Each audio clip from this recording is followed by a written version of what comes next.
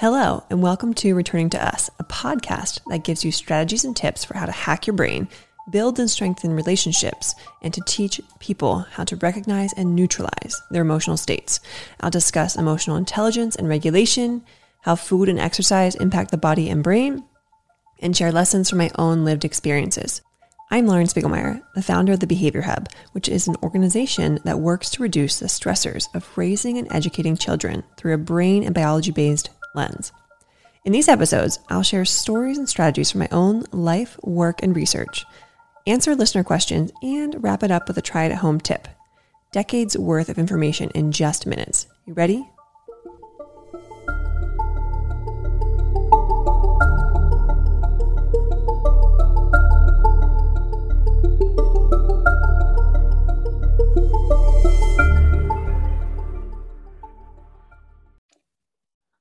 Today, we are going to talk about humor. So we've been talking about communication tactics to kind of disarm kids or keep their internal systems more neutralized. We've talked through quite a few. So they're the past few episodes. The last being, what did we talk about last? We talked about choices. Today, we're going to go into humor. Humor is probably my favorite and most used communication tactic because it serves many purposes. So let's start with the benefits of using humor. Well, it's been evidenced to add joy and happiness to our lives. Shocker there. They do say laughter is the best medicine.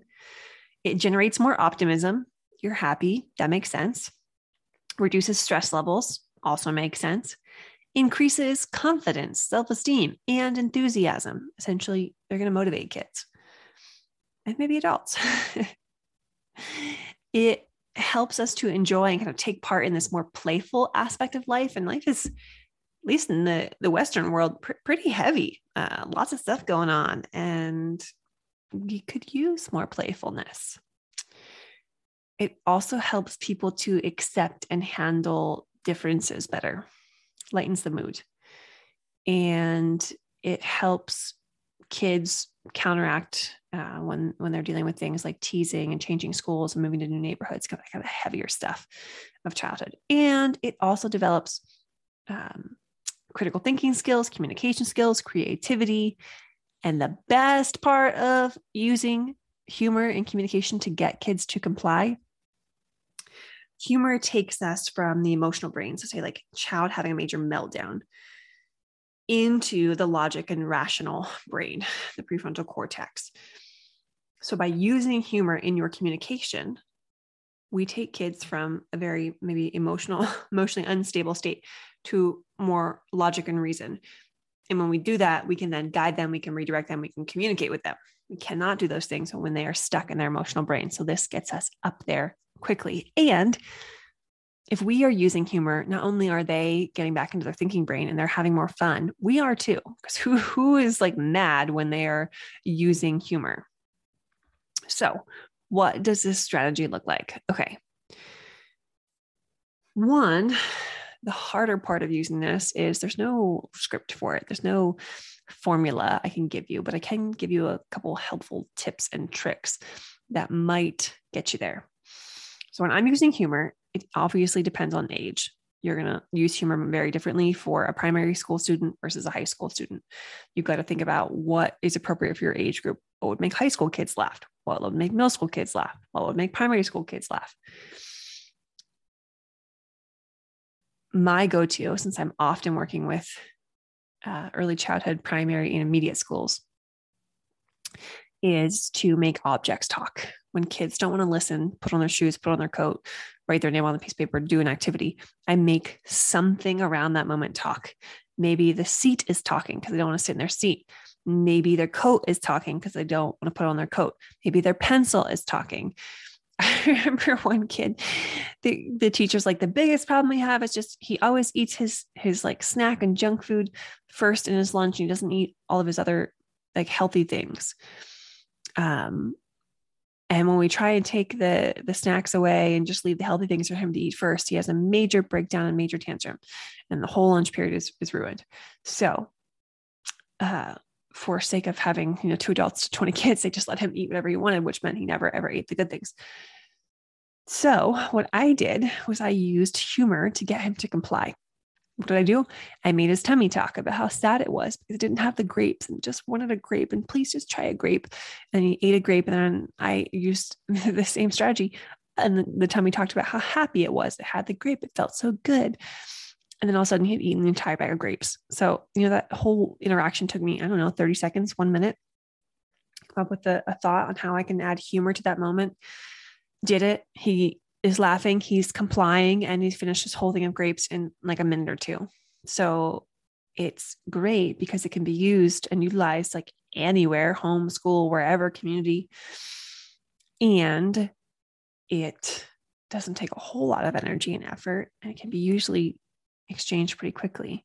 So making things talk is my default. Sometimes I'll do like funny voices, or I'll move my body in funny ways, or I will do like sing-songing, or like even like impressions or like impersonations.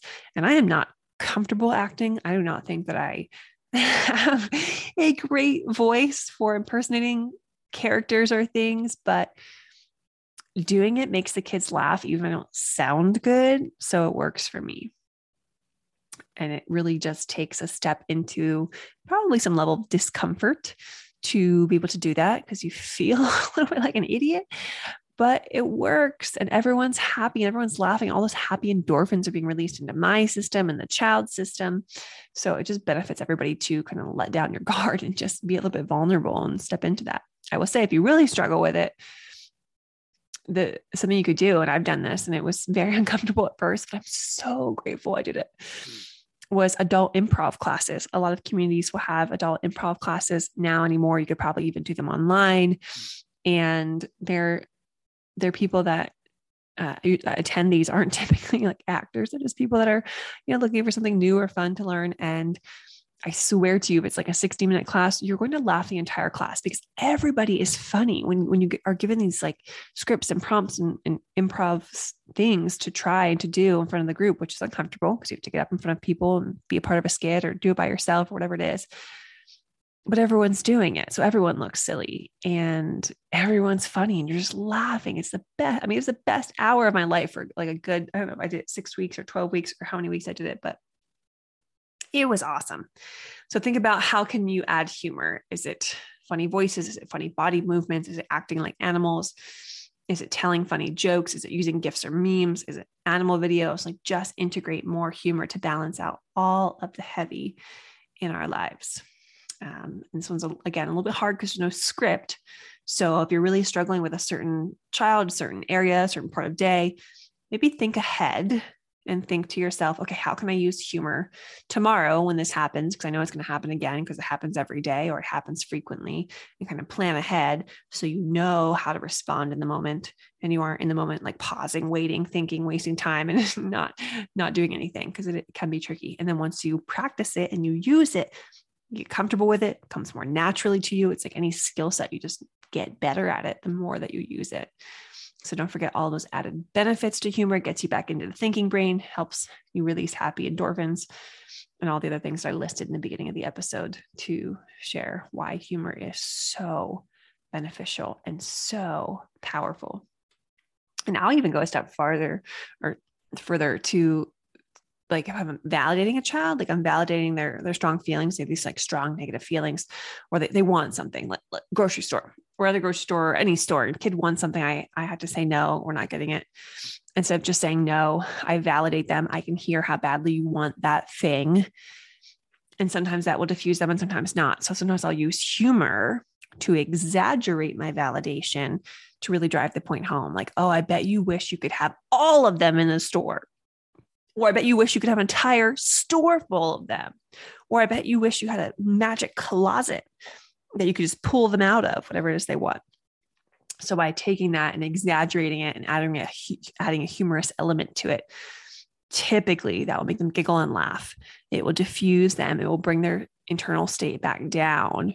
And then I can reason with them. And typically that alone is enough to just bypass them even wanting the thing to begin with. So it works really well. You can get really creative in how you use humor. A lot of people have shared different strategies they've used that have been so amazing. And again, like, it just adds some light to a very heavy world in a very heavy time in society. And I really don't see the downside to using this. So think about how you can integrate humor with your kids, your family, your school, whoever, however, in whatever way feels right to you. And that takes us to today's listener question, which is how to best figure out the need or the root cause of why a child is behaving poorly, some might say badly, aka what triggers that behavior. So my answer to this is determining the underlying need. And I did a whole series on this. I have blog posts on this. I also have blog posts on all the communication tactics. I also have an entire course on all of this, on the 5 needs, and a course on the communication tactics that go into a whole lot more detail and coach you through how to come up with these responses for your own setting. So the first thing I'm going to say is go either listen to, read, get that course, because it will help you determine what are the 5 needs areas. And if you know the 5 needs areas, you can start to categorize certain behaviors into those needs areas. And once you have that figured out, you can put something in place that will meet the need. When the need is met, the behavior is no longer needed. Here's an example today on a call. Teacher telling me how this child is like super disruptive and unkind to the peers. And as she's kind of describing how this particular peer is acting, I'm like, oh, it's so clear to me. This child is like just desiring the relationship attachment need. She wants to feel a part of the group. She wants to interact with her peers.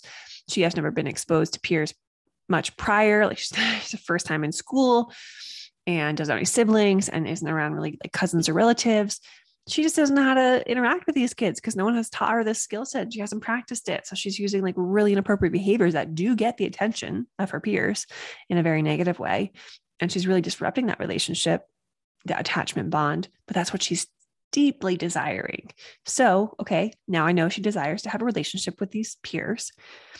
So let me give her a way to do that. That's more appropriate. I do that. She tries it. It works. Now she's doing the thing I want her to do, the thing that's building the relationships, not disrupting them. So it becomes pretty easy once you can figure out the need area that's not getting met, put something in place to meet the need, behavior goes away. So much more of that in all the other content I just described. It's a great strategy to have tucked into your back pocket because it can be applied to just about every situation. All right, to wrap up our show, let's talk about our try it at home tip. This one was profound to me. Do a lot of work. Actually, I have a course on this too. So profound, I thought I would develop a course around this. Room design, how changing elements of your room, and that could be classroom, it could be home, it could be bedroom, it could be whatever, really can impact your stress levels, how certain elements can increase the stress levels and certain things that we can do will decrease. So here's one that's going to decrease your stress levels. Leave white space on your walls, leave like empty space on your desk, leave parts of the room that are a little bit more empty or don't have a lot of things in them, because here's why. And here's like the opposite. I think of a primary classroom or even like a middle or high school where these like anchor charts or these posters, these bulletin boards, and there's just stuff on every inch of the wall around the room. And it's very like standard for the most part for that to be the case. And that's so detrimental to the stress response and the sensory parts of the brain. Because when there's all this stuff all over the wall, the brain has to kind of take it in and dissect it and process it every time it walks into the room or every time it sees it, even if we're not consciously aware of this. So when you create and you leave white space, empty walls, when the eyes go over and look at those empty walls, that white space helps to settle their brain, settle their sensory system, helps them to think more logically, rationally, helps them find more clarity and creativity. The space there essentially frees up mind space, that white space. So we want that. We need that in a world that's overstimulated. Some white space is good. So think about like, what was that? It would be the opposite of like technology or gaming or screen time, because there's so many fast moving parts and colors and sounds. white space is what counterbalances that. So include, if you don't already have, some white. It doesn't need to be physically white. It just needs to be like empty space. I mean, better if white, but empty space lets the mind rest. So more white space. And that's it for today's episode of Returning to Us podcast. Remember our try to help tip, which is add more white space to your space. And if you want me to answer one of your questions on a future show, email me at podcast@thebehaviorhub.com or text me 717-693-7744. And I'm going to ask you to put a comment or a thought below of either a big takeaway or what you're going to try from this episode or what you've learned, so that we can lock it into your brain and get you to actually take it home, take it to school, and use it right away. Until next episode, I am Lauren Spiegelmeier, and thank you for joining me.